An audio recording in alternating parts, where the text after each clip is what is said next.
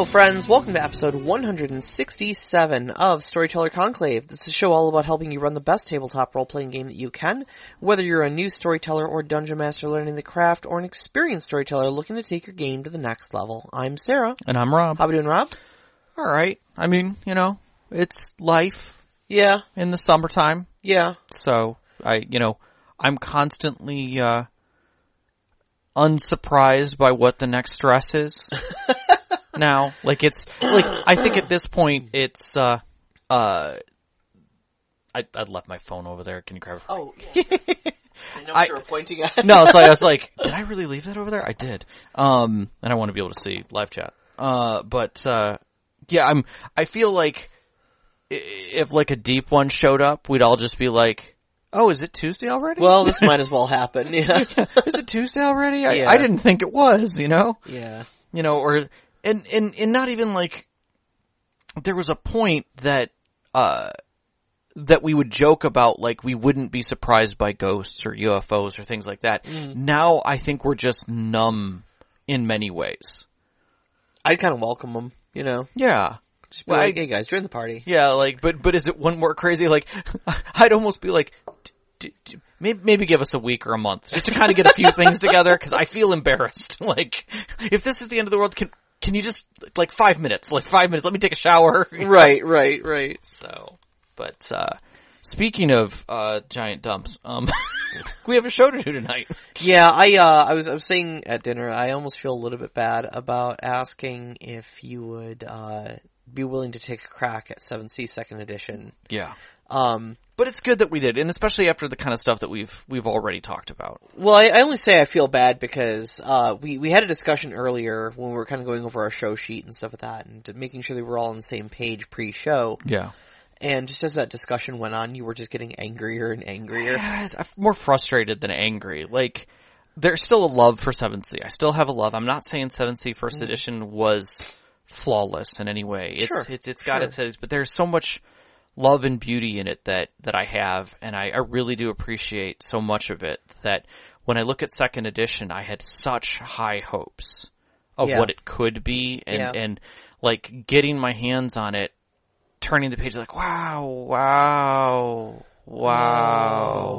What? Okay. What the actual what? And cause it's so different. Yeah. And so now, I mean, it's been a while. I mean, okay, so I'm gonna get right into this. So, well, hold on. I just wanted to say this. This is the reason I wanted to do this. Yes. Okay. Yeah. Is this cathartic? Is this actual Wednesday night therapy? Well, no. It was. This is okay. So this is actually a continuation of the discussion we had a few weeks ago about the Ship of Theseus. Yes. Okay. About the changing between editions of mechanics, of, what the focus of the game is and stuff like that. And when a new edition goes too far, when they have replaced enough of the Ship of Theseus that it is officially no longer the same ship anymore. Right. And, where do you reach that point where it has crossed that line for some gamers? And this was, 7th Sea 2nd edition was probably the thing that, like, I had seen, I'd been talking to Sean about some stuff about 5th edition D&D, that had originally spawned that discussion, but, I was then reading something on Reddit about 7th Sea 2nd edition, and there seemed to be this disparity between, players who didn't interact with 1st edition and old fans of 1st edition. Yes. And it seemed like the people who came into it in 2nd edition didn't understand what the big deal was. Mm-hmm. And people who had played 1st edition basically on site disavowed the system. I would agree with that statement. I think that was very common. I think there was still a lot of people who loved 1st edition who stepped into 2nd edition and felt that it was a palate cleanser. Mm-hmm. Like they could bring their knowledge from 1st edition and effectively play 1st edition in 2nd, play the world of 1st edition in 2nd edition and still enjoy it. Sure. And get that thing. And there's still a ton of love for 7th Sea out there. And I don't think that there was animosity between the groups either. Mm-hmm. I think it was just like, I don't understand from this perspective, that perspective. Yeah, but I didn't really see anybody saying like, oh no, you're wrong for liking Second edition or anything like that. Which we saw early on with like D&D versus D&D Second Edition. Yeah, there's definitely some elitism and gatekeeping and stuff that takes place there. Yeah, but I didn't see any of that. Yeah, at least in this discussion. Yeah, but to the point though, that's the reason I wanted to do the system spotlight. Mm-hmm. Is not only because it's a game system that we haven't looked at before. We really haven't looked at much. I think Call of Cthulhu was the only other Chaosium game that we've ever looked at. Yes. So it's a new game system we haven't looked at before. From a new design perspective, and it wasn't Chaosium to start with. It's something you love, but also, kind of on a side note, I did kind of want to do the compare and contrast of like, why, in looking at this, in spotlighting this game system, can we examine at least a little bit why it kind of did a belly flop? Yeah. On arrival. Yeah. At least for some of us. Sure. At least for some of us. So, to understand this, I would say you have to kind of go far enough back to know that John Wick, was Not that John Wick. Correct. Although with the firearms, you could almost question it. Started this whole project with, Alderac, which was AEG, and you'll see AEG on all kinds of products still. Like, they're still very much out there.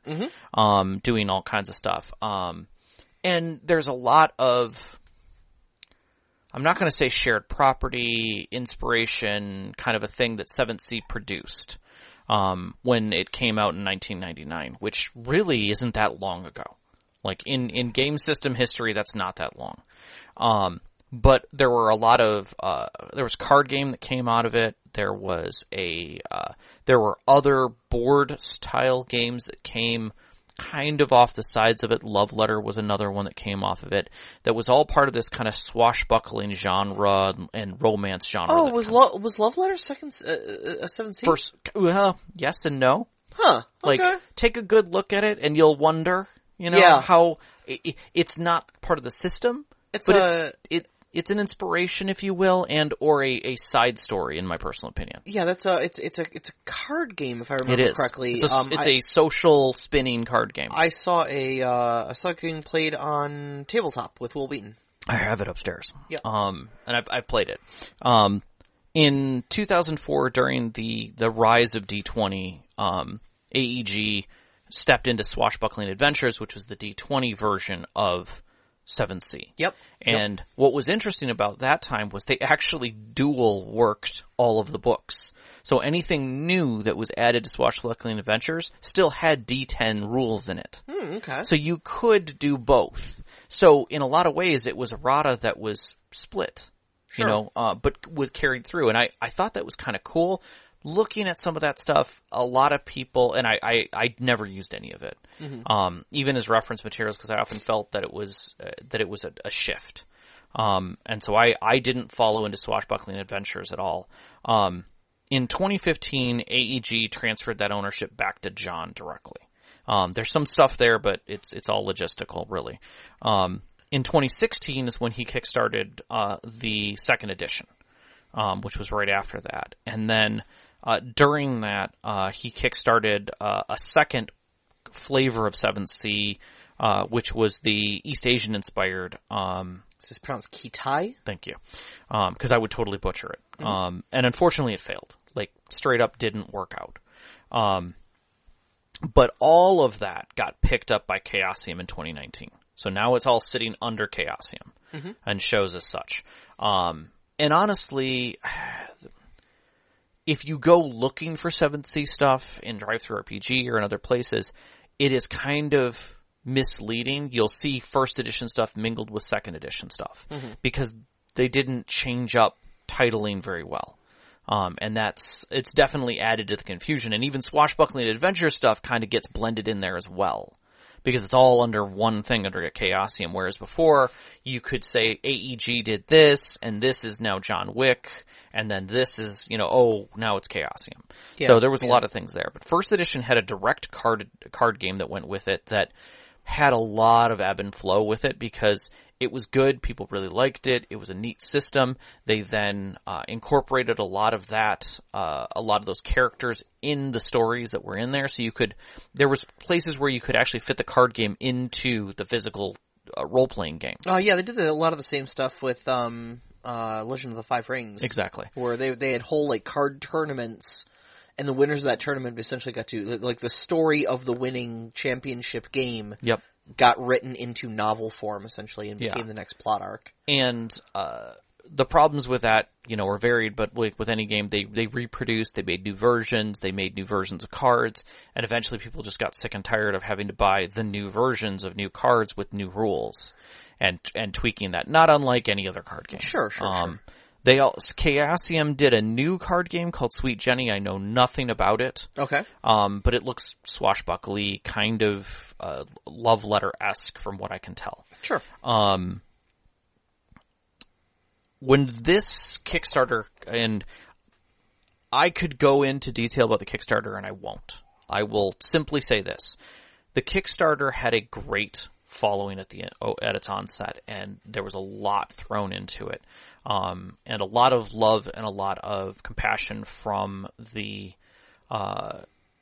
people who were the patrons who kickstarted it. Mm-hmm. To the tune that there were several who paid thousands, hundreds and thousands of dollars to have themselves put into the story. They loved the idea of that, and you basically you could pay $1,000 and your character was going to go in one of the books. Yeah. Which is great. It's immortalizing yourself in the game that you wanted to be. Absolutely. As early as 2 months ago, the requests for where's my character in the story have still gone unanswered for some of these people, where they've not been made whole.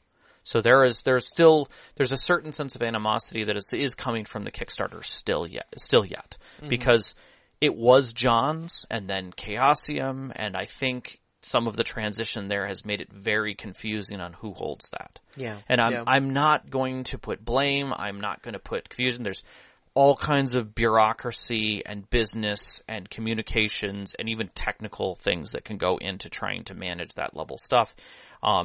Nor am I going to make light of those of people's love for the system and their despair of what happened with the Kickstarter and how disenfranchised they are with it. Sure. I have to literally set that off to the side. I have my own opinions on it. I came in at a level where I got the Black Pirate Edition book. It's still not cracked as a book. Oh wow. Like, I've opened it, I've read through it, I'm pleased to a degree with what I received, but I can tell you there are digital assets that I never got. Oh wow. Because the coupons expired before DriveThruRPG could honor them, and all a DriveThruRPG says is go back to the Kickstarter and ask them to get new ones. Oh jeez. And so there are literally assets I don't have, which is very frustrating. Yeah. Yeah, absolutely. So, but I'm gonna I'm gonna focus on the first book, because realistically that's what we focused on for all of our shows, is we're trying to show here is as you see the system. Like, if I'm a new person and I grab, like the traditional, I go to the store, I grab the book off the shelf, or I go to DriveThruRPG, I grab the core book. This is my experience going into it. And so I'm going to try and do my damnedest to look at it from that perspective. and not suffer our listeners to go through and accept me comparing it constantly to first edition. I will wait for your questions to do that. Okay, fair enough. So where would you like to start? Would you want to do a book teardown a little bit to kind of talk about where the focuses were? Because I think that kind of paints its own picture for some systems. Well, let's talk just a little bit about, like, what is 7th Sea. I know we talk about it, like, if you're a long-term listener of the show, you'll have probably heard Rob talk about this a bunch in the past, but I don't think we've ever had, like, a dedicated discussion about what 7th Sea actually is. So I'm gonna try and do it from the perspective of 2nd edition as you read it in the book. Yeah. And that is 7th Sea is a romantic portrayal of European countries and European folk tales, including the UK, as far out as Russia, as far south as the Mediterranean Sea, and its folklore, its history, and aspects of the 17th century in Europe. Now, that 17th century is broad. If you're a historian, please do not take that as law. It is a very broad statement. It's Europe if you squint at it. At the 17th century. It is pre-industrial revolution, post-medieval. So it's Renaissance to a degree. You're looking at less knights in shining armor and more swashbucklers with rapiers and single-shot pistols. Correct. That you like flintlock. Correct. Yeah. And each of the countries are poised in an important part of history during that time, whether it's mythically or physically. So, for instance, mythically, you have Avalon, the Highland Marches, and Innsmore. Now, for anybody who can squint their eyes and look at that, that's England, Ireland, and Scotland. Yep.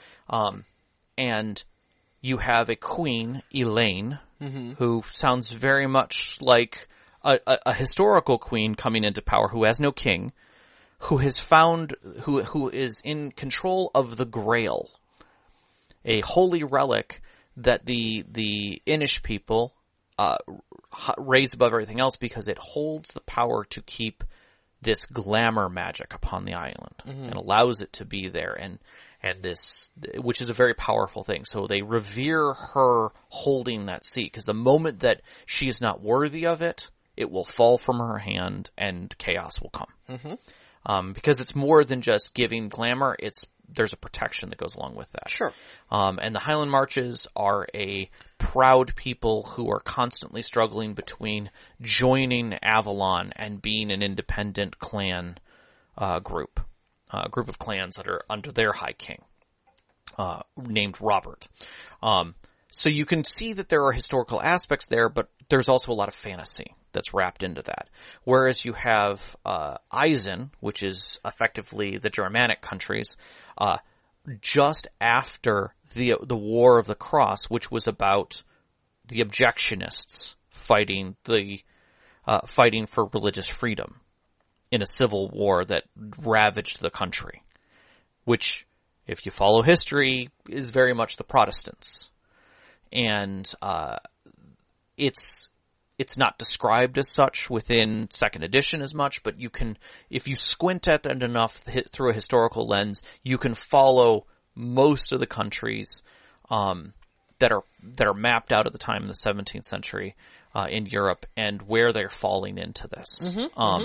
And you know, you have France, or Montaigne as they call it, which has a high king who is very, very flamboyant and doesn't want, you know, the church involved, has the finest riflemen known as the Musketeers that are loyal and honorable, and a elite guard that protects him at all times and takes care of things, and a very high upper class and a very low lower class, and not a lot of mid ground.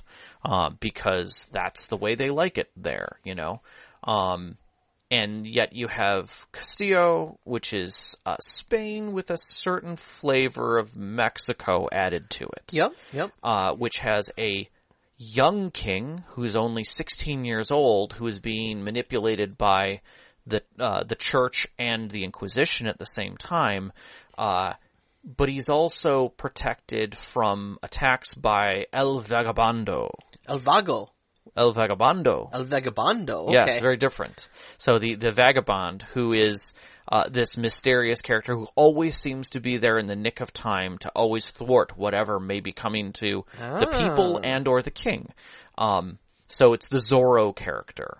You know, and you have these this great difference between the upper class and lower class, where the upper class is trying to be proper and prim and very, very, businesslike almost in their attire. And these people who are flamboyant and, you know, rambunctious, and they dance and they sing and they have these wild parties, and, you know, and the nobles can't be seen with those people. You know, that's, you know, but family comes first, and family is family is family.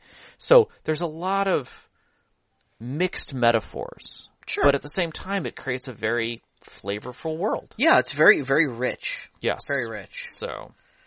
Then you got Usura, which is basically Russia. Yes. Where you've got Matushka, the spirit of winter, essentially. Yes, who is a physical entity that you can meet. Right. I mean, as much as Usura has a lot of superstitions, lore, and things that are out there, their gods are physical. Mm-hmm. Like, and they don't call them gods. They're powers to them. But you have Batushka, Lishi, Chernobog, Borvoli, and, what was it? Virana? Virava? Yes, Virava. Yeah. And all of them are physical entities that lived there and affect Usura and are terrifying. And powerful. So the supernatural aspects of 7th Sea are there, but I would say they're very low key in a lot of ways. They're fairy tales. Yeah, you've got your fairy tales, like you do have monsters. Like, monsters exist. Fae exist. Yes. Like, there are horrible things out there that go bump in the night. Very much so. But I would say your common, like 80% of your population has never and will never see them. Correct. But I would say probably 40% of those believe in them. Yes. Oh, very much so. In some of the countries, it's much higher. Yeah. It's much higher. Innsmore and Usura, the far ends of the scale, funny enough, on either side, are some of the strongest believers. Like, literally, like the salt over the shoulder, your iron horseshoe over the door, always, if a visitor comes late, welcome them into your home, for God's sakes. You don't want them snatching your baby and leaving you a stick. Leaving you a pile of sticks, yes. And you know what? An Innsmore person and an Usura person having a conversation would have a lot of stories to talk to each other about, and they would agree with all of them. By the end of them, they would be doing weird little rituals, and you wouldn't question it. Yep. Because all of it is true. Yep. So it's not really like your, I mean, the supernatural stuff, even in like Pirates of the Caribbean, is more in your face than your average 7th Sea game, I think. Than your average, I would definitely agree with that statement. But I would say those elements are there. Yeah, no, they are definitely there. I think what's interesting is that it produces a very hard fairy tale narrative that, and almost an SCP kind of like thing, where you have people who believe and know that these things are out there but have never seen them. Yeah. But when they do see one, they're like, oh, that's it. That's the thing. That's the thing, yeah. Oh dear God, please come save us. Please help us with this thing. Chernobog has taken my daughter. And like, an adventurer is gonna go, I've heard of Chernobog. And then, like, the dude from Usura is going to be like, we're not getting your daughter back. Yeah, exactly. Did you pack up her things and burn them? But nobody in that conversation says, Chernobog's not real. Or, yeah, we got this. Yeah. Nobody's saying we got this. Right.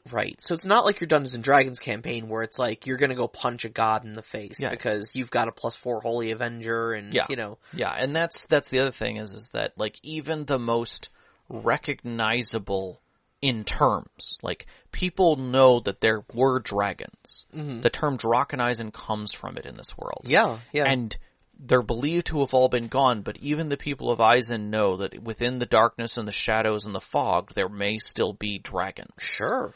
And they're scared of that. And they have the most powerful weapons, metals, that exist to defeat those things. Yeah.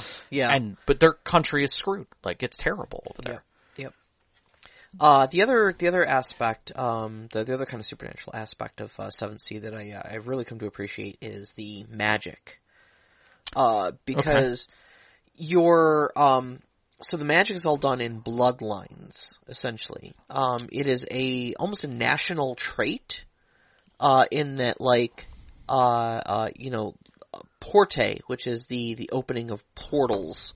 Yes. Or I should say tearing open of portals. Yes. That scream and bleed. Yes. is a very, mundane thing. It's a French thing. Yes. And then you've got, like, certain, like, shape-shifting abilities and stuff like that are akin to the Usurans. And you've got, glamours. Yes. And stories of the knights of old and stuff like that you can invoke. You can embody some of the legends themselves. From Avalon, which is England. Yes. And then, so you've got, these kind of come from, like, the bloodline of your sorcery comes from your bloodline. Yes. It comes from your ancestry and stuff like that. But also, along with a lot of the European influences and stuff like that, they've brought the church along with it. And of course, it's not the church of, Christianity in this time around. We've got it's called Thea. Yes. And it is, there's kind of a parallel between that and there's like a Protestant branch of it. There's Orthodoxy, there's Protestants, there were various prophets who came. Mm-hmm. And there's been 4. The first prophet had their tellings, the second prophet had their tellings, the third prophet had theirs, and the fourth kind of had their own. And because of that, and the variances therein, certain beliefs have carried. Orthodox believes only in the first prophet in the original stories. Yep. And those. Yep. Whereas, like, you have others that believe, in the second prophet, but specifically don't agree with the third prophet. And then there are some who completely object to the fourth prophet.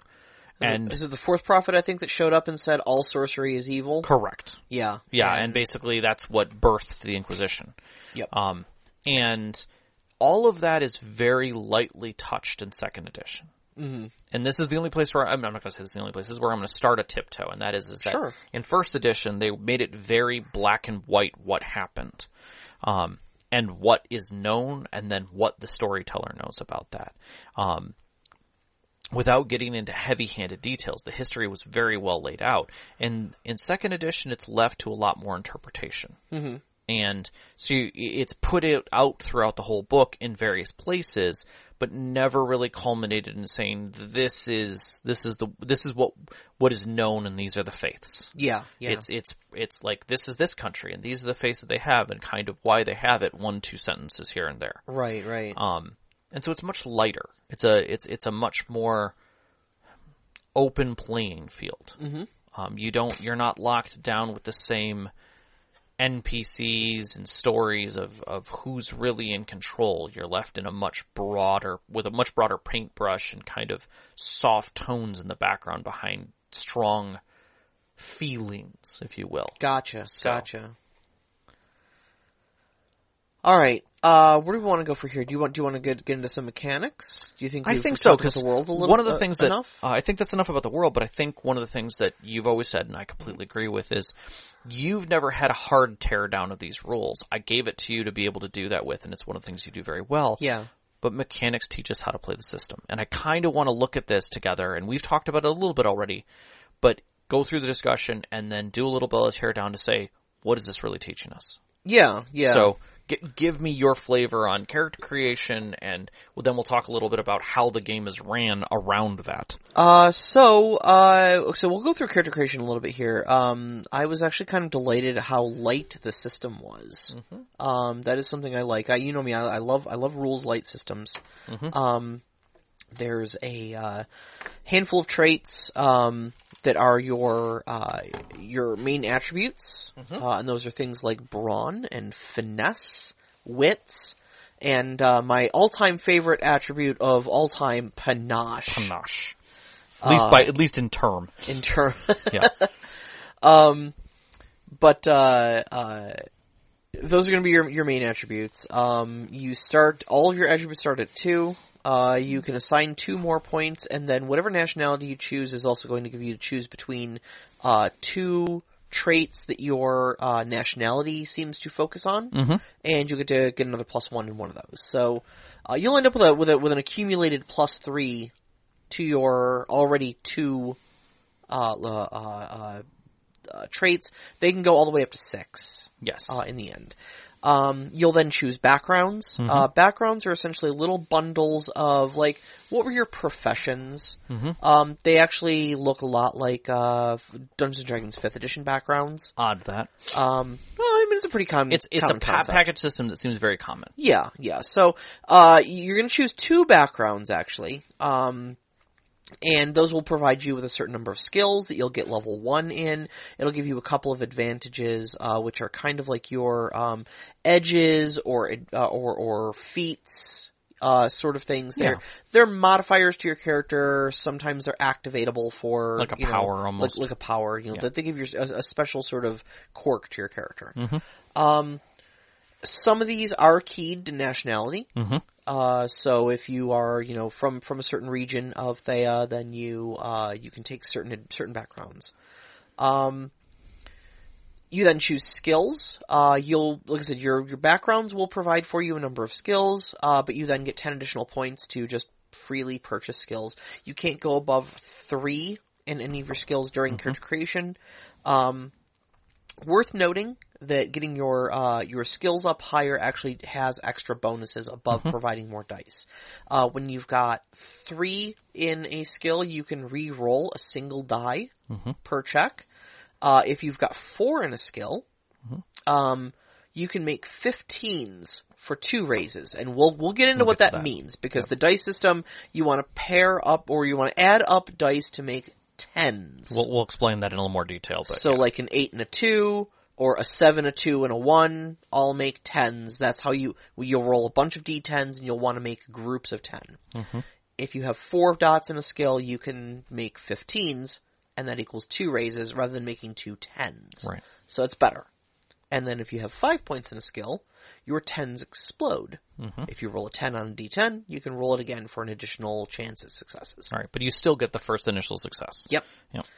Okay, after you choose your skills, you can choose advantages. Like I said, you'll get some advantages from your backgrounds, but these ones you get an additional 5 points. Advantages have point values assigned to them, 1 through 5. Some of your more powerful stuff is going to cost more. Some of your less powerful stuff is going to cost less. Some of these are also nationality locked.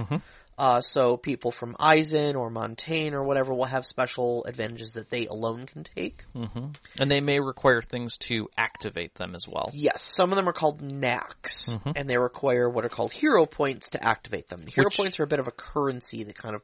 Yeah, which in the vernacular, knacks were the term for skills in the previous game. So a carryover, but not the same way, which threw some people off pretty hard. Yeah, I could definitely understand that, and it threw me off pretty hard because I did know skills were knacks before. Right. All right, you'll have an Arcana. Arcanas are actually a little bit like a functional, like if you've played any White Wolf, they're a little bit like almost like a nature and demeanor sort of Very thing. much so. So each Arcana is a broad thing, like the hero, and it'll have a virtue and a hubris that goes along with it. Right. Now your virtue is something that is thematically alike to whatever the Arcana was. Right. It is typically you will use a hero point, and it will invoke some sort of a cool thing you can do. Yeah. Your hubris is kind of a... The closest thing I can say is like there are like hindrances in Savage Worlds, in that they're a negative role-playing cue. Correct. But provide hero points when you role-play them. Correct. So if you find yourself to be, someone who is a gambler, and like you're trying to like talk to somebody at a club, at a pub or something like that, and get more information, but then a gambling game opens up at a table next to you, which is going to distract you. And you're like, guys, I'm just gonna do one hand. Just let me do one hand. Or worse yet, like you guys get some money together and you sneak off to go play poker and lose your money or whatever. Like that's you doing your hubris. That's leaning into your character's vices and things like that. Yeah.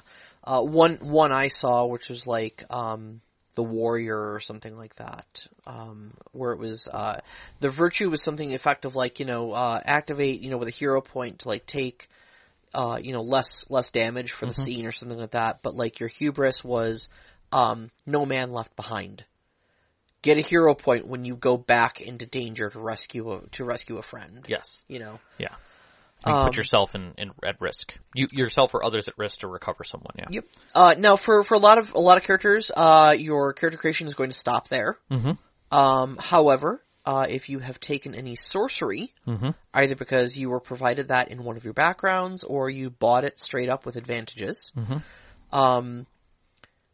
Then you may also have the need to pick up whatever your sorceress background is and what abilities that offers you. Like we were talking about earlier, they are generally locked to certain nationalities. So Porte for Montaigne, Sorte for Vodacci, which is kind of like your Italy analog. And a number of others. Your Knights of the Round Table for Knights of Elaine. Knights of Elaine, which is the glamour, where you're embodying the virtuous aspects of previous warriors of old. Yep. Orders of Tale. I believe it's called Touch of Matroska. Touch of Matuska, which used to be Pyramid, was the term before. Yeah. Where you can effectively take forms of animals to a degree. Yeah. So. But there's a number of sorceries in there. Hexenwerk was the other one. Hexenwerk, for Eisen, the Germany analog. Yeah. So there's a number of these sorceries in there, and you'll have basically each time you are provided the sorcery background allows you to essentially go in and dip into buying sorceress powers from your appropriate sorceress lineage. And so you may get 1 greater power and 2 lesser powers or something like that from, for each purchase of sorcery. And you may end up with 3 or 4 purchases of sorcery if you really want to lean into it. Yeah. If you're background and then you go into your advantages and buy even more and stuff like that. Yeah. So you can come out pretty powerful out of the gate if you really lean into it. Yeah. Likewise, there is another aspect within the advantages, kind of like sorcery, which is, dueling. And that is that, dueling is a thing in this world. Duelists are a thing, but at the same time, there's a weight to being a swordsman, and how you're allowed to be a swordsman in an impactful way. And they carried that over from First Edition a little bit, not nearly the same weight level, but when you take that, you are part of a society that has agreed how dueling will occur. Yeah. And how you will handle dueling, and that you won't do it outside of those things without taking a heavy price for it. But at the same time, you're given quite a strong hand when going into combat. The best example I can think of dueling in 7th Seas architecture is the movie Mask of Zorro. Yes. When Antonio Banderas squares off with, is it Anthony Hopkins? Oh, when he's learning? Yeah. Yes, it's Anthony Hopkins who's teaching him. And he's got that 3 circles. Yes. On the thing, and he's like, "What do you know about the sword?" Well, the pointy end goes into the other man. Yeah. Okay, we have a long way to go. We have a long way to go. Yeah. And it's what that is that's a duelist talking to someone holding a sword. Correct. And that's very legitimate that most people are not duelists, and if they are, they might be crafty with a sword, but a duelist will always be able to do better than any person who is just good with a blade. Yep. Without question. And the game leans into that quite hard. It really does, yeah. With the duelist rules that we will talk about in a little bit are... they're a weighty mechanic. Yeah, they are a weighty mechanic. Advancement. Yeah, advancement was okay, so this is a place where I was kind of thrown a little bit. Do we want to skip advancement and put it closer to the end? No. Okay, let's put it here. No, I mean it's here. Sure. It's the elephant in the room. Let's talk about it. That's fair. All right. So you've gone through all that to build your character. How do you make your character better now in the course of play? Or at the beginning, it's really weird where it's put in. The idea of stories. They almost put it as part. In fact, they do put it as part of character creation. Yes, it's the last step. It's not your story. It's not a requirement. They kind of leave it as you don't have to do this, but they highly encourage it. And effectively what you're doing is writing your own narrative of who your character is and will become. In point, I will, my overall thing is that I want to be a master duelist in Aldana. So step 1, I have to find a master. Yep. Step 2, I need to train with that master. I need to gain the master's trust. Step 3, I train with that master. Step 4, I gain the Eldana school. Yeah. Great. Right? I literally write that down and put it on my character sheet as my story. When I complete those steps, I have completed my story and I get that advancement. And you get the Eldana school, yeah. Right. And basically, I'm setting myself up to buy my advancement. Mm-hmm. How I want to buy my advancement. That's great. I mean, it paints a wonderful thing, and we always talk about give your storyteller what you want your character to do. Yeah. That's kind of perfect if you're dealing with that level of advancement, but sometimes it can get very gray what people write into stories. Yeah, because there's not a lot of, so, it's very vague. Like, there's not a lot of great standards for, how to write your story. Like, what steps you will need along the way. Like, it sometimes tells you, like, how many steps. It gives you a couple examples. And it gives you some examples and stuff like that. But it's very open to interpretation about what is and is not an appropriate step of a story to get to a particular place. And the other thing is that just reading this from a storyteller standpoint, it dictates a lot of writing to the storyteller that these things will happen, right? Yeah. So, like, if you were to write on your thing, like you said, okay, so you need to find a master, train under that master. Trust the master, train under the master, and eventually, and then gain the Eldana school, Right, okay, so I know that Eldana master is going to be in Castile somewhere, right? Probably. I mean, he could be elsewhere, but sure. Sure. What if my campaign is taking place in Montaigne? That's challenging. That's challenging. So, I have to either find a way to bring an Eldana sword master from Castile to Montaigne, who they are at war with. We're at war with, and kind of tentatively still are. Possibly, like, shoehorning him in. Or I need to somehow shift my campaign over towards Castile to give you the opportunity to do this. If I can't do this in a convenient way, in a convenient time span, I am essentially blocking your character advancement because I haven't gotten around to it as a storyteller to put your opportunity to advance your story into the game. And I think the other aspect is you and I both know that no matter how much force you push onto the players, if they want to go chasing after a puppy, they will go chasing after a puppy, regardless of if one of the players wants to go here, and one of the players wants to go here, and one of the players wants to go there. Now, I will say that there's nothing that says that, and the game doesn't discuss downtime at all. They don't discuss the side stories of things.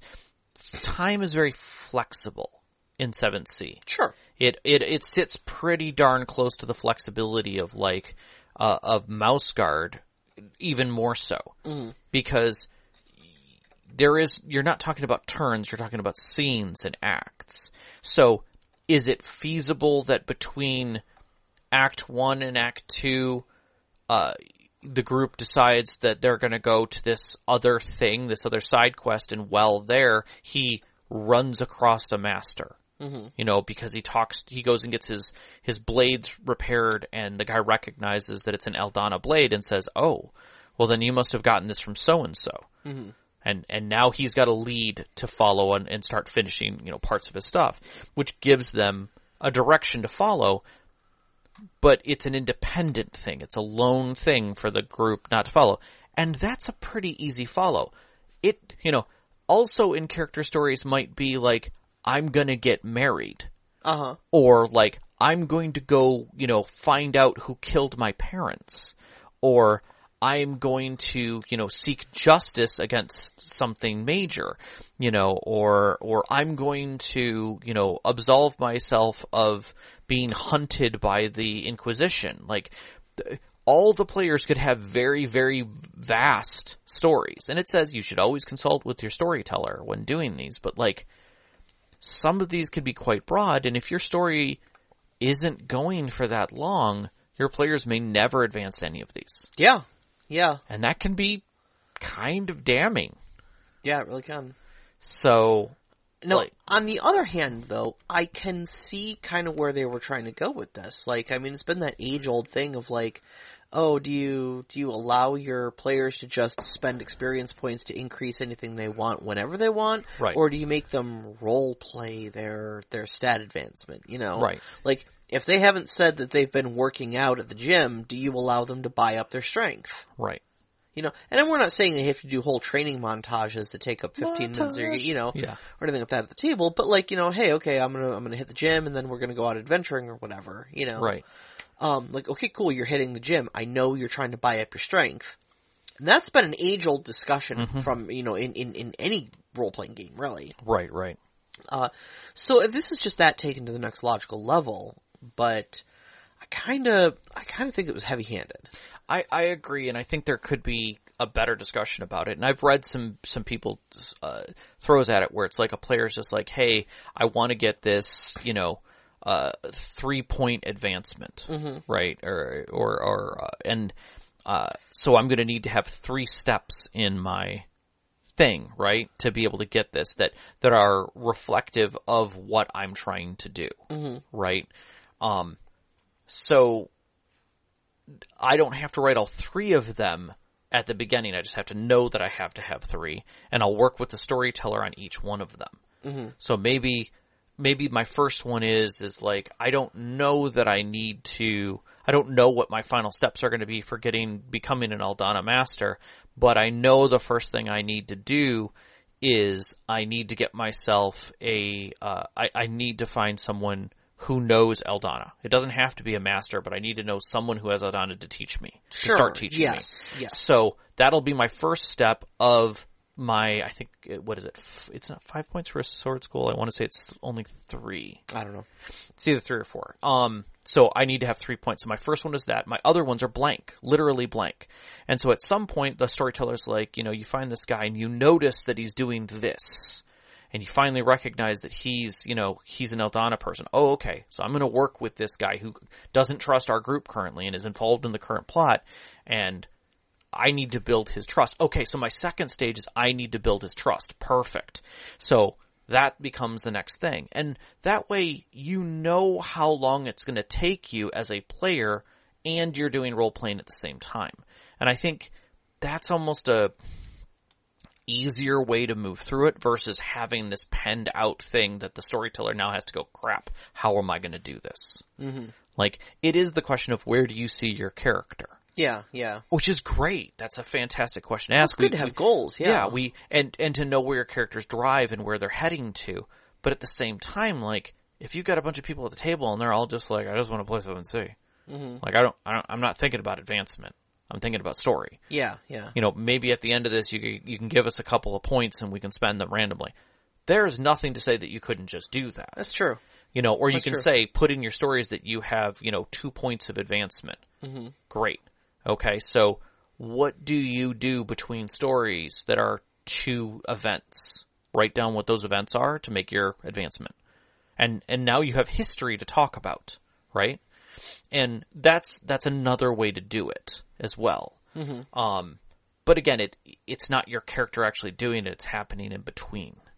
So I think there's some things to look at and to examine there that are kind of cool that you could carry over instead of doing XP in games. Yeah, yeah. At least in games that don't have direct advancement protocol, you know? Right. So let's talk a little bit about mechanics. Yes, because we kind of glossed quick through the D10 thing. But it's not as complicated, but it is odd. It is D10, it is roll and keep, but not the way that roll and keep works pretty much anywhere. I wouldn't call it roll and keep. It's roll and add up. Well, it's roll and add up, but only to a number, and then certain dice get set to the side, so you're only keeping certain dice, so it's roll and keep. I guess. In the vaguest of sense, Correct. Like, so, alright, your main mechanic for just about everything here is going to be rolling D10s equal to your trait plus your skill. Okay?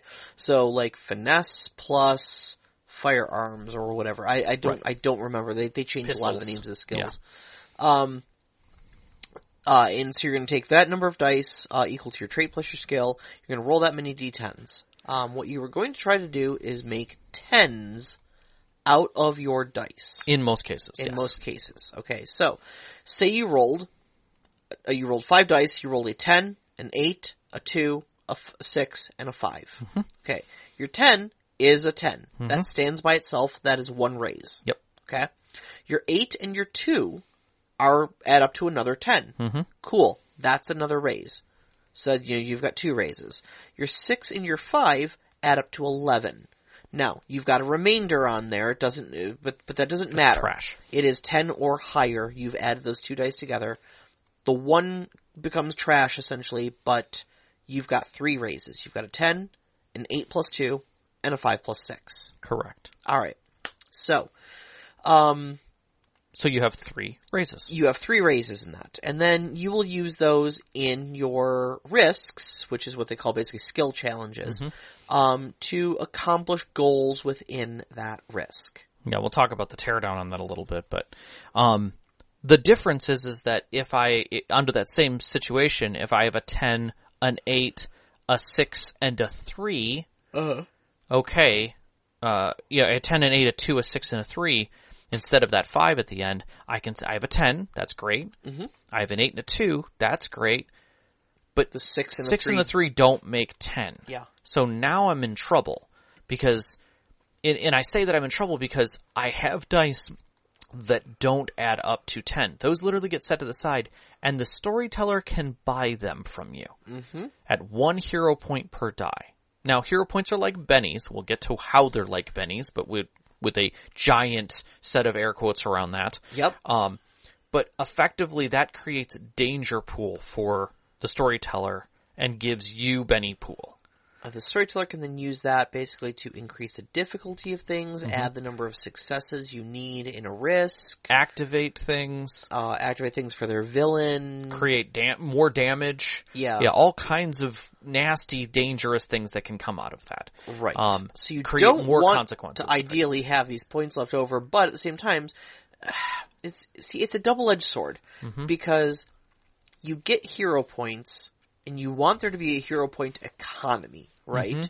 You want there to be incoming hero points so you can spend and have outgoing hero points. Because you do use hero points for different things. We'll get to what they're for.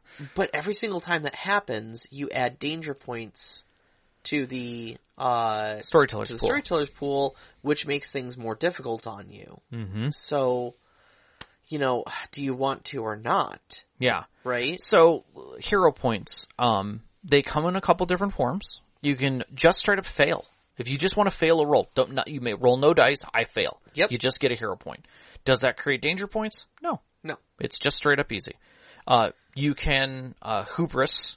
Yep. You can activate a hubris, which we talked about just a little earlier. You can you can act in accordance to your quirk, which is another thing. Yeah, a quirk is, I think, it's a kind of a side effect of having certain advantages. Yep. They're, again, role-playing cues, kind of like mini hubrises. Yes. They're little hindrances that, cause you to act in a certain way. And then, as we said, your storyteller can buy the unused dice, and they convert. The uses for bennies are pretty simplistic. You can add 1 die to your die roll. You can add 3 dice to an ally's roll. So they're always better to help with than to use for yourself. Correct. You can activate a virtue, a sorcery sometimes, or an advantage sometimes, depending if they have those activations. Yep. And that may include some of your swordsman abilities and things like that are also involved in that in some cases. So they're there as a push of fate, if you will, on the hero side of the dice. But again, knowing that you have them says that you have the concerns of the DM having them as well. Yeah. The storyteller having them as well. Yeah. See, that's if I can give my opinion on that, I dislike that greatly. Yeah. For me, I think that fosters an adversarial relationship at the table. There's a similar campaign special rule in Savage Worlds that is optional. Yeah. It's called Difficult Choices. Right. And the Difficult Choices special rule says anytime you spend a Benny, that goes, it doesn't go into the jar in the middle, it goes into the hands of the storyteller and becomes one of the storyteller's bennies. Right. And, I personally never wanted any of my players to think, oh god, I don't want to use a Benny. Right. Because it might, this is going to create more power for the bad guys. Mm-hmm. For me, I feel like bennies should flow freely. Mm-hmm. They're a source of, they're called hero points in this game. Yeah. You figure that, the economy would be based around heroism, but it seems like it's rather instead, fueled off of villainy. Well, and there's more to that with how the story goes. So, I agree that this is probably the first, I'm not even going to say toe, full foot in the lake of adversarial. Yeah. Of creating an adversarial situation at the table. Where it's not just you versus the game, but you versus the storyteller. Yeah, yeah. Dune had a similar mechanic there, that I disliked as equally. Yes, yes. And I'm not going to say that this is overall bad and a terrible mechanic. It shouldn't be included in role-playing games, because there are all kinds of games, and there's all kinds of stories, and there's all kinds of players who like to play those stories. Sure, sure. But this is not first edition's design. I didn't have as much of a problem with it with Dune, because Dune made it very clear that, it was a world in which danger and peril lurks around every corner. Exactly. Your adversaries are lurking in every shadow, waiting for an opportunity to strike. Right. They've been planning 26 and 10,000 years ahead. Yeah. This is 7th Sea, though. Yeah. And this is swashbuckling high adventure. Right. This to me is like that pulp action adventure, heroic. Right, but I'm wondering if it was meant to feel more like superheroes and villains. I get that. Like, you thought I only had one group of henchmen, when in fact, I have 12. Yeah. And it's like that. Yeah, danger points can do just that. Yeah, I get it. It creates dangerous situations that you can miraculously get out of. There's still a lot of turn in this game. Yeah.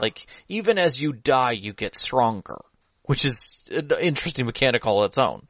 Yeah, we haven't gotten into the death spiral yet. But so let's drift a little further here. So okay. Risks themselves, we're kind of pulling this mechanic out of flow because it's necessary to talk about it, and that is that risks are the challenge. They are the hurdle that you're going to have in any encounter, whether it's action or dramatic. Yeah, they're big dramatic tasks. Mm-hmm. Dramatic tasks almost properly if you play Savage Worlds. Yeah, no, without a doubt. In that, these are going to be there is a challenge in the room. There are henchmen here. The room is on fire, etc. So, what is your approach? What are you going to do? Right. Okay, well, I'm going to fight the henchmen. Okay, so your approach is combat.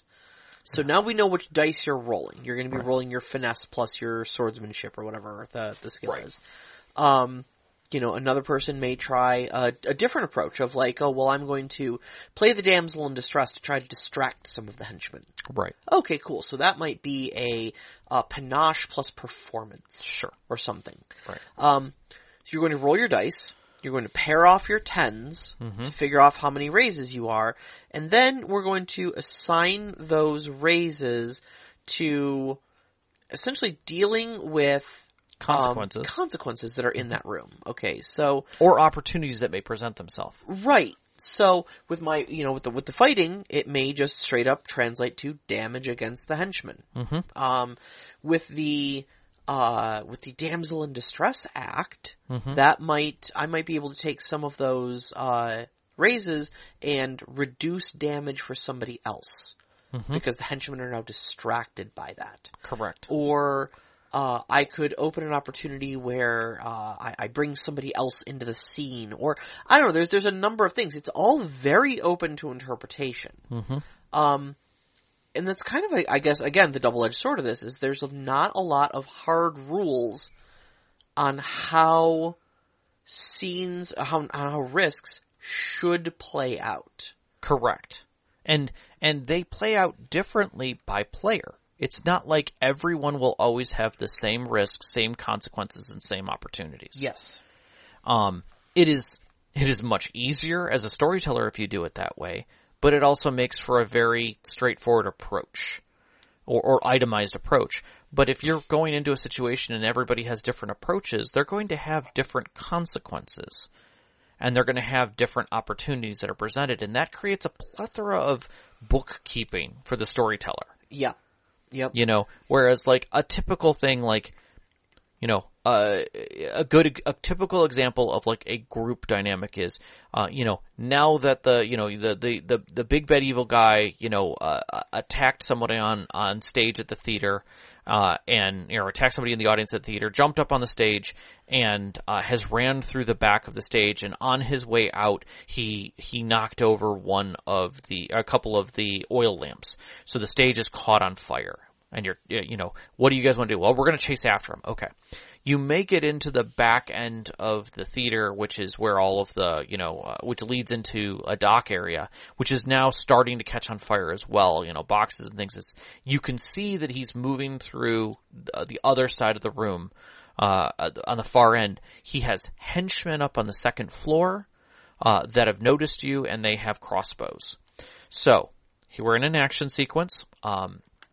Your goal, because you're chasing after him, is to get to the other side of the room. Your consequences are the room is on fire, so you're mitigating damage from the room being on fire. The henchmen up in the balcony will be firing on you as well, so you have to mitigate their damage. But he also dropped something, a scroll case. Mm-hmm. You can't tell what it is, but you know he dropped it, so there's an opportunity to retrieve that. What is your approach? And everybody can take different approaches on that, but they're pretty much all going to be like athletics. I'm going to move through this. You know? Yeah. Somebody might be like, I'm actually going to go fight those guards. Mm-hmm. I'm going to reduce those guards in case it takes us more than one round to get through here. Another thing that can also happen is the storyteller can tell you that, okay, after the second raise, everyone will have an additional consequence of damage from the fire growing. Every two raises after that, fire will go up again and you'll have another consequence. You can have a timed event. Mm-hmm, mm-hmm. So it's built based on raises. All of these complications add more and more for the storyteller to manage. Yeah. There's just a lot of note taking to be able to track this. It's supposed to be very quick, but at the same time, every time I look at this, I'm like, complex scenes are complex. Yeah. And for players to envision all the pieces around them makes it even more hard. It leans me back into people looking at 5th edition with like layer actions and boss actions, you know, where you legendary actions, yeah. Like those kinds of extra mathematical things that you have to keep in your head, like, I didn't know this guy could do that. Crap. Okay, and now I'm going to do a layer action. A layer action, what's that? Gouts of fire come out of the, holes in the ground and spew lava in various areas. Oh crap, that's a thing. That's right. This guy doesn't take damage from that. Man, I'll tell you what, say what you want about 5th edition, but, a goblin's a goblin's a goblin. And the bookkeeping on it is very little. But a boss is no longer a boss. He's not just a pile of stuff with a couple of abilities. Yeah. He's a boss with things that can happen at the end of your turn versus his turn. And a layer that is super dangerous as well. Yeah, no. I mean, I get it. It's more bookkeeping. It's just more bookkeeping. Yeah. And that's all I'm saying here is that if you look at this, it sounds like a lot of bookkeeping, and in truth it is. But if you're one of those players who's all about like looking at the tactics of a game, this will drive you nuts because you'll never know. There's never a straightforward situation. Yeah. Everything is a new scene. So building a character who is designed for something, I'm not even going to say min-maxed. I'm not going to use even those terms. Yeah. Just designed for something means that you're going to struggle in any situation that isn't the one thing that you thought would be the right thing to do. Yeah, agreed. So there's very much an incentive to make a very well-rounded characters because you never know what approach you're going to need in any given situation. Or not, and just have the fumbling moments of like, I'm a swordsman now in a tea party. Yeah. Yeah. Like, I don't know how to handle this, kind of a thing. So I think there's a certain sense that role-playing comes from failure, and the merriment of those moments. And it definitely plays out that way. And you don't have to have as complex situations as I'm laying out, but if you come from a world where you've been doing that, it's hard to get those out of your head. Yeah, yeah. So for damage tracking, we have something called the death spiral, and it notes a couple times in there. Yeah, always say with drama and musical sting. Like literally, they want you to make it seem like the death spiral. Yeah. So in this game, you have wounds and you have dramatic wounds. Yes. Which is very much that's a carryover from first edition. Yep, definitely. But they handle them far different here. Yes. Now the death spiral is essentially just a damage track drawn in a spiral shape. Mm-hmm. And along that way you have little bubbles, and then you have a star. And the star is basically it's like bubble, bubble, bubble, bubble, star. Bubble, bubble, bubble, bubble, star. Your stars are dramatic wounds, your bubbles are just your wounds leading up to that. And wounds go away pretty easily. Yeah. Wounds are not a big deal. Dramatic wounds are the big deal. And understand that a dramatic wound is relatively challenging to get, unless it's a firearm. Firearms just do dramatic wounds that you cannot block. Oh, really? Wow. You're gonna take a dramatic wound.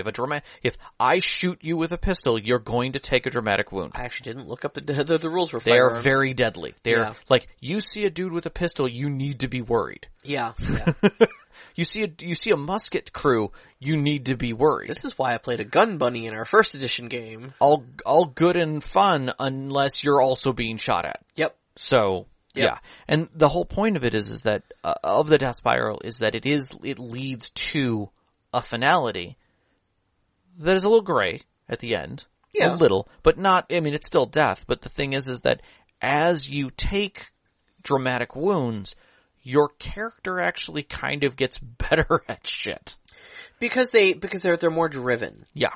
It creates a sense of urgency and danger for them. Mm-hmm. And so there are, I don't think I didn't write down what the actual spiral stuff was, but basically like you start getting like re-rolls on certain dice and like extra dice added to your everything explodes instead of I have skills in this, all of my stuff can explode now. Yep.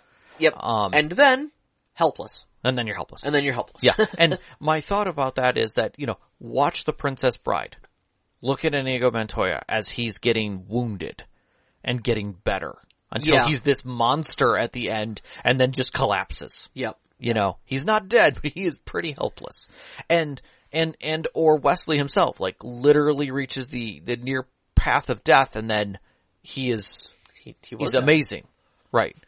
And weak, but like, still use his intimidation. When that moment came to fight Humperdinck. Yeah. Well, not fight him, but confront him anyways. Right. Well, he did fight him with wits. Well, with wits. Yeah. Sure.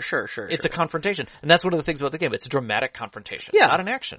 So, the one thing I did really like about the damage mechanic though, is there's a rule called seeing red. Yes. So at a certain point, like, okay, say you can take 5 wounds before you take a dramatic wound, right?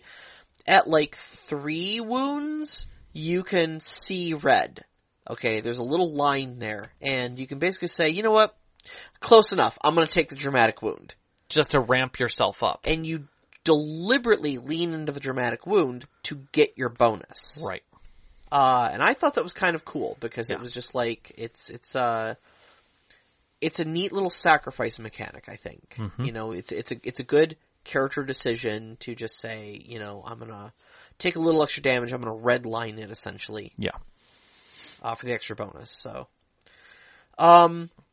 I didn't want to get too much into it. There are rules for dueling. There are rules challenging. There are rules for ships. Yep, ship to ship and having multiple people on a ship. The dueling rules are kind of interesting. There's a lot of different sword schools. A lot of culture written into those sword schools about where they come from, how they fit into the particular culture they were grown out of, and what they look like in practice.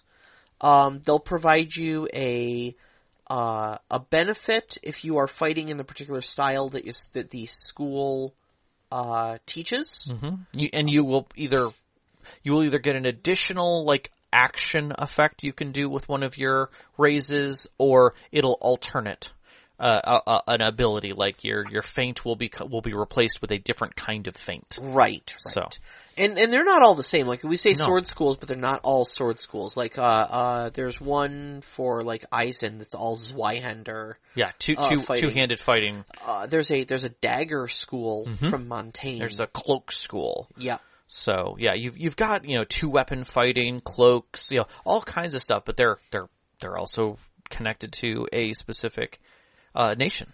So. And then, the dueling rules also kind of had a really interesting, at least I thought so, because I think we only played once. Yes. That I recall.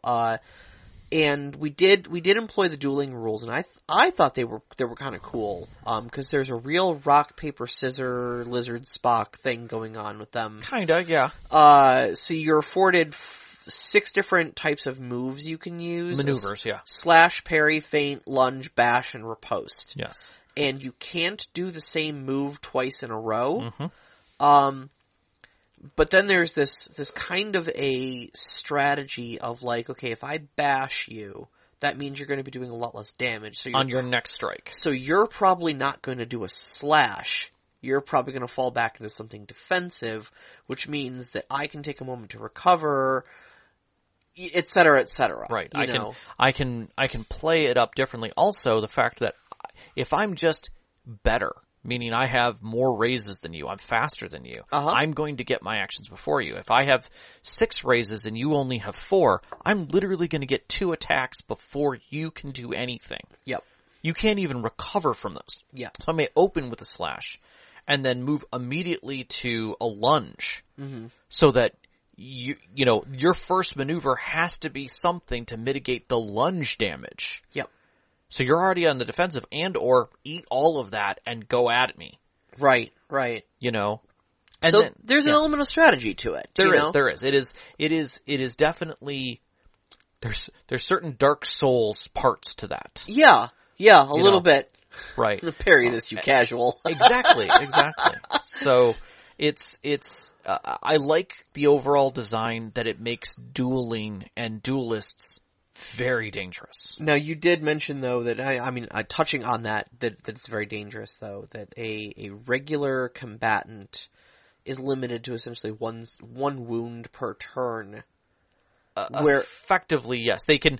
If I have, for instance, if I am a fighter, one instance of damage, I should say. Correct. Yes. If I'm a fighter and I am making an action against you, a duelist. So we are going I'm just a dude with a sword, and I'm going against a villain who's a duelist. So my approach is going to be finesse and fencing. Yeah. And my action is I'm going to spend raises to do damage. Mm-hmm. Okay?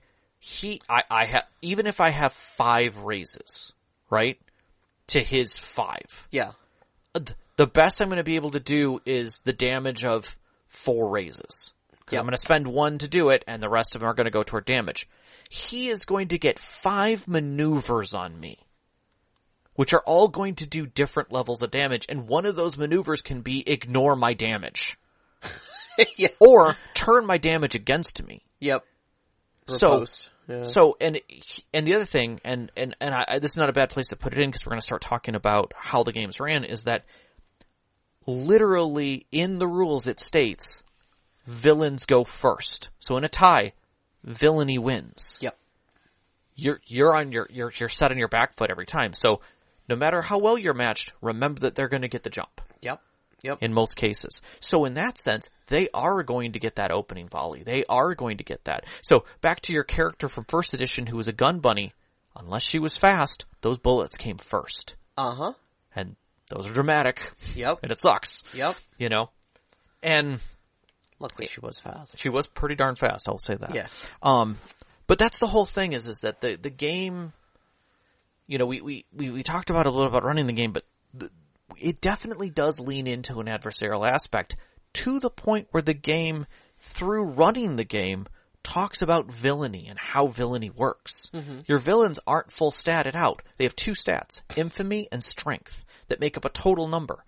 That number in half, rounded up, is their dice pool for everything. For everything. Straight up. So if I have a true villain, 20-point villain, between their infamy and their strength, they are rolling 10 dice to do things. That's unfathomable. They're a villain. It's unfathomable. You ready? They're a villain who's a duelist who has 10 dice to roll against you. That doesn't feel good. You know? It feels pretty adversarial. Secondly, to gain infamy, it is a betting game. Mm-hmm. And I say that in a weird way, but the truth is this. Say I'm the storyteller, and I'm running the game. And the story, you know, you guys are in Castillo. You're following one of the other players' plots, right? Sure. One of their stories. They're trying to find their lost sister. Doesn't matter, right. Sure. That's your thing, right? I can have the villain do a heist. He's gonna rob the bank, right? So I'm gonna take, I don't know, 4 of my infamy. Mm-hmm. You know, I have 8, let's say, because I'm a 8. I have 8 infamy and 2 strength. I'm not that great at weapons and stuff, but I'm pretty villainous otherwise. Sure. Right? You know, I'm Humperdinck. Yeah. Right? So, I do this heist. If I succeed, I get twice my infamy back. My guy gets stronger. And I can spend that infamy on other things. I can spend it on brute squads. I can spend it on, finding out information. I can do all kinds of stuff that are literally in the rules for the storyteller to do. Like go play Dungeon Keeper. Exactly. The game definitely sets that tone of how to be a villain and run a villainous game. Not, there's a villain and these are the things that are kind of going on, but like, do they succeed against the players? Yeah. Yes. Yeah. They're stronger now. And I guess you could read it to the tone of this is what's going on and this is how you calculate whether the players are breaking down the villain or strengthening them. And to a degree, there's a certain sense that I like that, but by explicitly putting the rules, you're teaching someone to be against the players, to make it challenging. I think, though, at the same time, though, it is teaching the players to be against the villain.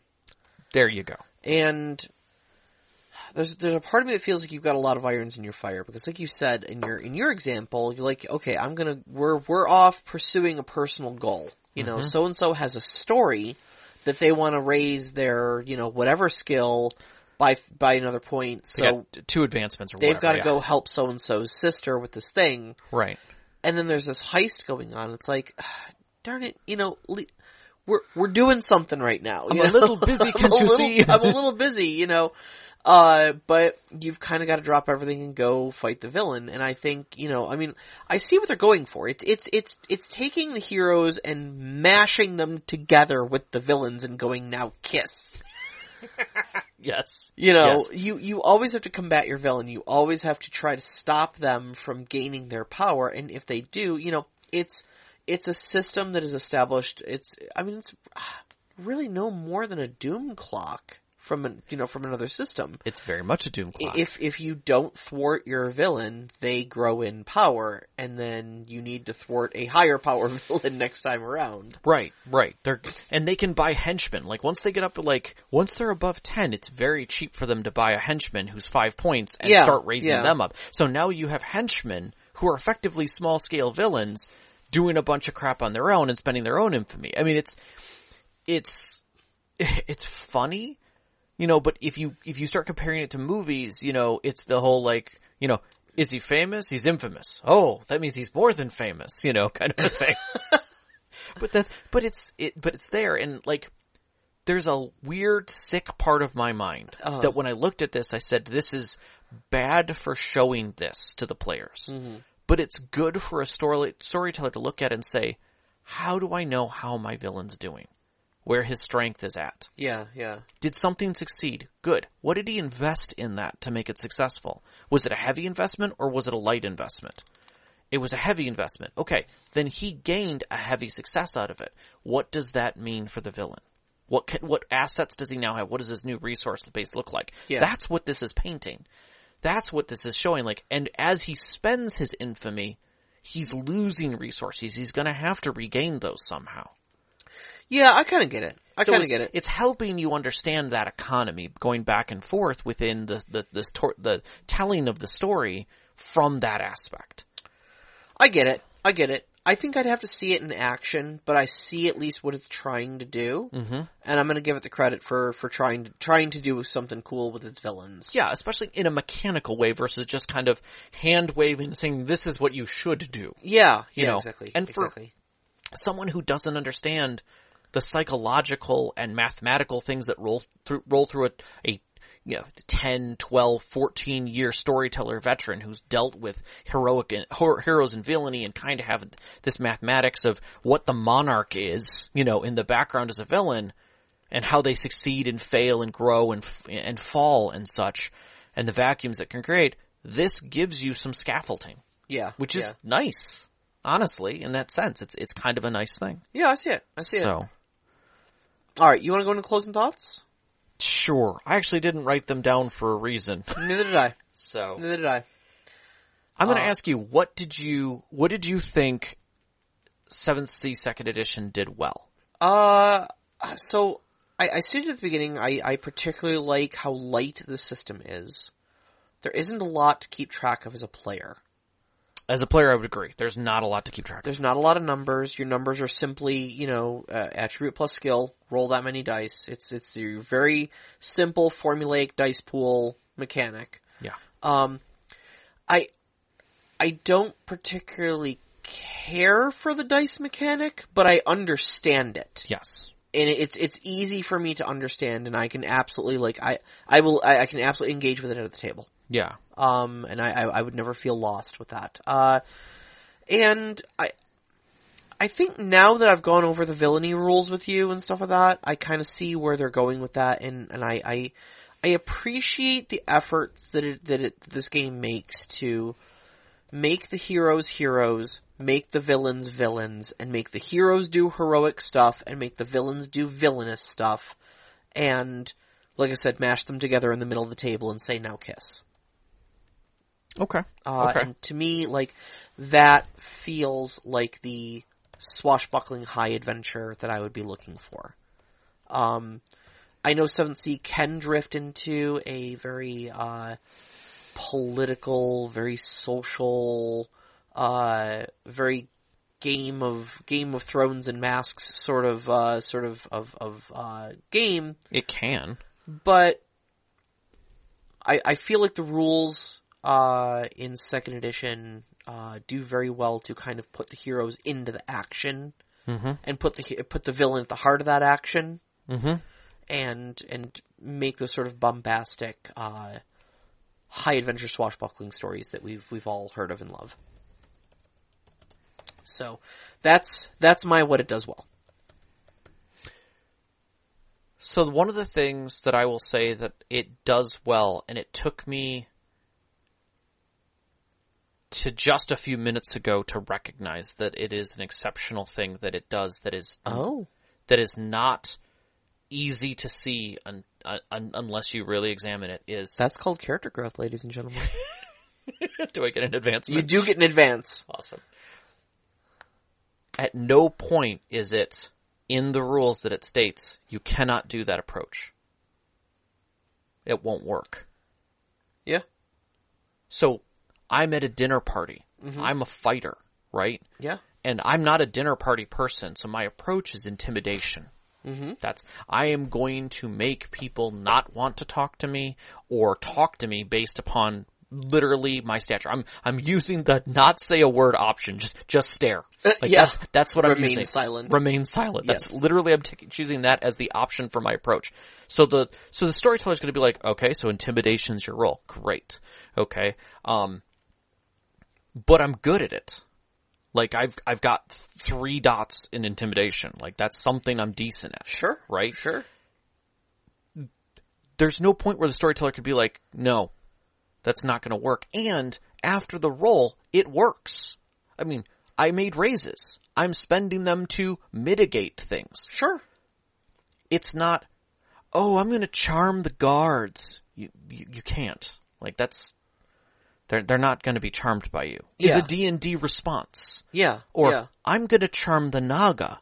No, you're not. I want to seduce the dragon. Yeah. Like, these are the things that we say all the time, and people are like, but why not?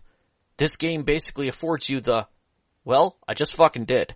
Yeah. Well, and that just blew me off of iTunes. Never mind. Anyways, but the point is my point to this is that it's literally not stated. I think we get 1. Probably. I'll take that one. Once a year, probably. But my whole point is that it's stated how raises work and how you make your approach. It's not telling you that approach won't be functional. Yep. So, I like that to a degree because it does expose that it's a heroic game and things can happen. Sure. You know, Evie can be the bookworm who is tender and kind and easy to get drunk, but at the same time is also passionate about knowing about Egyptology and is a strong-willed person. Yeah. And she can effectively be in combat or in a discussion or in, or attempting to use her wiles against someone else. It's very easy to become a fan of your players. No. No. I think the mechanics do the opposite of that, and it's sad. I think that it is easy for your players to become a fan of each other. Okay. So that it's no longer like, I don't like that the rogue just gets away with murder all the time. Sure. You kind of enjoy that because now they can do other things with that skill set. It is closer to Suede in the I am helpful wherever. And that's an aspect that I like. Where I think that turns is how all of the mechanics lean toward the storyteller having literally swaths of things to slap at the players. And like mechanics that literally are there to tell you, spend these dice as a storyteller to do bad things to the characters. Yeah. I'm not doing those bad things to advance you. When I spend out of my danger pool, at no point is what I'm doing helping to advance your character. It's literally just making life harder for you. Correct. Now, on the other hand, if things in my danger pool went against your stories, like I could activate your story. Sure. Right? Which would make things more difficult because it would now bring other elements in that you have to make decisions on. Mm-hmm. That's not in there. Yeah. But that would be a fan of my players. Because now I can be like, oh, you didn't expect this to happen. And now your sister's in the room. Like the villain, like I now have that sister you've been searching for. I have a scrap of her clothing. Wouldn't you like to know more? Yeah. Oh great. Like now I can't kill this guy. I need him alive. Right. And then I also need to serenade him until he squeals and tells me everything I need to know. And that's the thing is that the mechanics aren't there for it. They're leaning toward how do I make the players' lives more difficult? And that's it. How do I make the scene more difficult by putting more bad guys there? By making the bad guys do more damage? By making raises more difficult to get. Yeah. Right, by causing dramatic wounds, by killing players off. That I have to spend those to kill characters, not players. Depends. Certain days. Depends on how many D4 and how dark it is. Right. But the whole point is that it's not leaning into you being a cheerleader of party. Yeah. You're not setting the players up for success. You're setting them. There's no incentive. There's no mechanic. There's no mechanic to assist the players through adversity. Correct. Or turn the adversity into a role-playing opportunity. To advance their character. I would much rather have seen that a villain can learn more about the player and turn it onto them individually. Make it more about them. Right. Like, oh, I'm going to spend a danger point. Now, where when I put pressure on, it forces you to do something. You can't just run, or you must run, kind of a thing. Like, there's something else there that's missing, and I feel like there's an edge there in the way of doing the storytelling that the mechanics don't give you. That's fair. So, and that's where I feel it fails. I think there's a success point there, and I think there's things you can learn through the mechanics. But by having them in black and white in front of also the players in that core book makes it feel like it's telling you the truth behind it, which is that you're not supposed to be a fan. Yeah. And that feels counter to what 7C is. A little bit, yeah. So, any other closing thoughts? Do you have any? Like, what do you feel was like the greatest failing of it? For me, I feel in a certain sense, like I didn't get this system in the same way that I had trouble wrapping my brain around Powered by the Apocalypse. Okay. There's a lot of stuff in Powered by the Apocalypse. It's just like there's no initiative in Powered by the Apocalypse. Nope. It's just, I don't know, what does the scene feel like you should, or go in, sure. Just make sure everybody gets a turn, and other than that, it's just chill. Yeah. We're just telling the story here, Sure. Now this does have an initiative system, and that's basically just whoever's got most success, the most raises at the table. Or the villain. Or the villain on a tie. But I think where it starts losing me is, like we were discussing at dinner, where there's no hard mechanics on things. There is no way to know essentially what your character's good at, what your character's going to be good at in any given scene, or how to predict or how to math out anything. It's really just left up to whatever the storyteller feels is the most appropriate for that scene, and you've just got to kind of hope you've got the tools to deal with it. And scaling back becomes challenging. Yeah. I mean, they say everything is negotiable, even the rules. And if you watch playthroughs, you'll definitely see that. Sure. I mean, even with John as the storyteller, if you catch a playthrough that John has, which there's a few out there, there's not a lot, but there's a few, you will see that even he is exceptionally flexible with the rules of his own system and what he's flexible about. And if you're truly interested in second edition and how it's played, watch a few of his playthroughs. Yeah. And see how he runs it, because he's the core designer. Yeah. He's the one who has the feel and what he's trying to teach you on how this game should be played. And I think that is an advantage of this system, is we get to see the original 7th Sea and all the years that it's have, and then the creator creating something new. Now, granted, he had other people wrapped around him and a lot of playtesters and a lot of other components that went into it, but in the end, it was him. And seeing him run it, like if we could see Gary Gygax running 1st edition, 2nd edition, 3rd edition, 5th edition.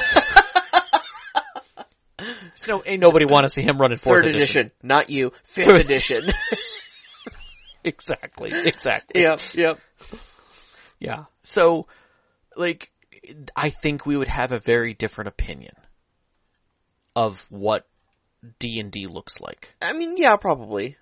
I mean, people would still run it the way we want to run it, but I think some of the people who were getting into it would look at it with a slightly different lens. Yeah. So. Yeah, sure, absolutely. So we had one question. Came in late. From Nevim, who always asks such great questions. Thank you so much. Keep it up, Nevim. You're doing great. Absolutely, man. Loving every moment of it. So the question is, what part of the rules would you like to take into another game? Game or game? So I like dueling in this. I think it would be neat to see that in a different system that had that was more of a tactical game, like a Final Fantasy Tactics, TTRPG. Right. Okay. Would be neat, kind of a thing there. But I think the villainy could be extracted without any loss. Yeah. I think that right there could be a neat system to have in a lot of other games where you've got a primary villain that's building. That's starting from a small point and building up. Because you then have a quantifiable way of handling their forward progress without having to take guesses at it. Right. And MacGuffins and all kinds of things and make it work. I mean, it's pretty straightforward. Like, if you were just running a straight up, kids on bikes, right? And you needed a villain in that. And why not use this kind of framework? Where the villain is trying to accomplish goals. If they accomplish them, they become stronger, and the kids on bikes have to constantly thwart them. Correct. Yeah. It's constantly generating goals for the heroes. And when are you done with that villain? Like, when have they been beaten down enough that the players can walk right into their lair? Yeah. Or meet them and be like, I'll get you next time, as they're going off to jail or whatever. Mm-hmm. Like that, knowing where the end of your villain is when you're playing a game that has risks and rewards like that changes the way you write your story, because now you can start the villain off at a slightly elevated position, just slightly, and know that they're either succeeding or failing. Yeah, yeah. And that's kind of cool. That's kind of a cool mechanic, to be able to carry over. And I'm definitely going to add it to the list of things of, like, try this, that will be coming out. I promise you, I'm going to be getting this thing out there. I swear. I swear. It's really cool. Patreon people will get to see it beforehand. But, this concept, Nevim, is actually something that I've been working on, I think, since January. Mm-hmm. And I've been just accumulating all kinds of things from different systems that I think can play well in other systems, where different things you can try as a storyteller in your games, or even as a player.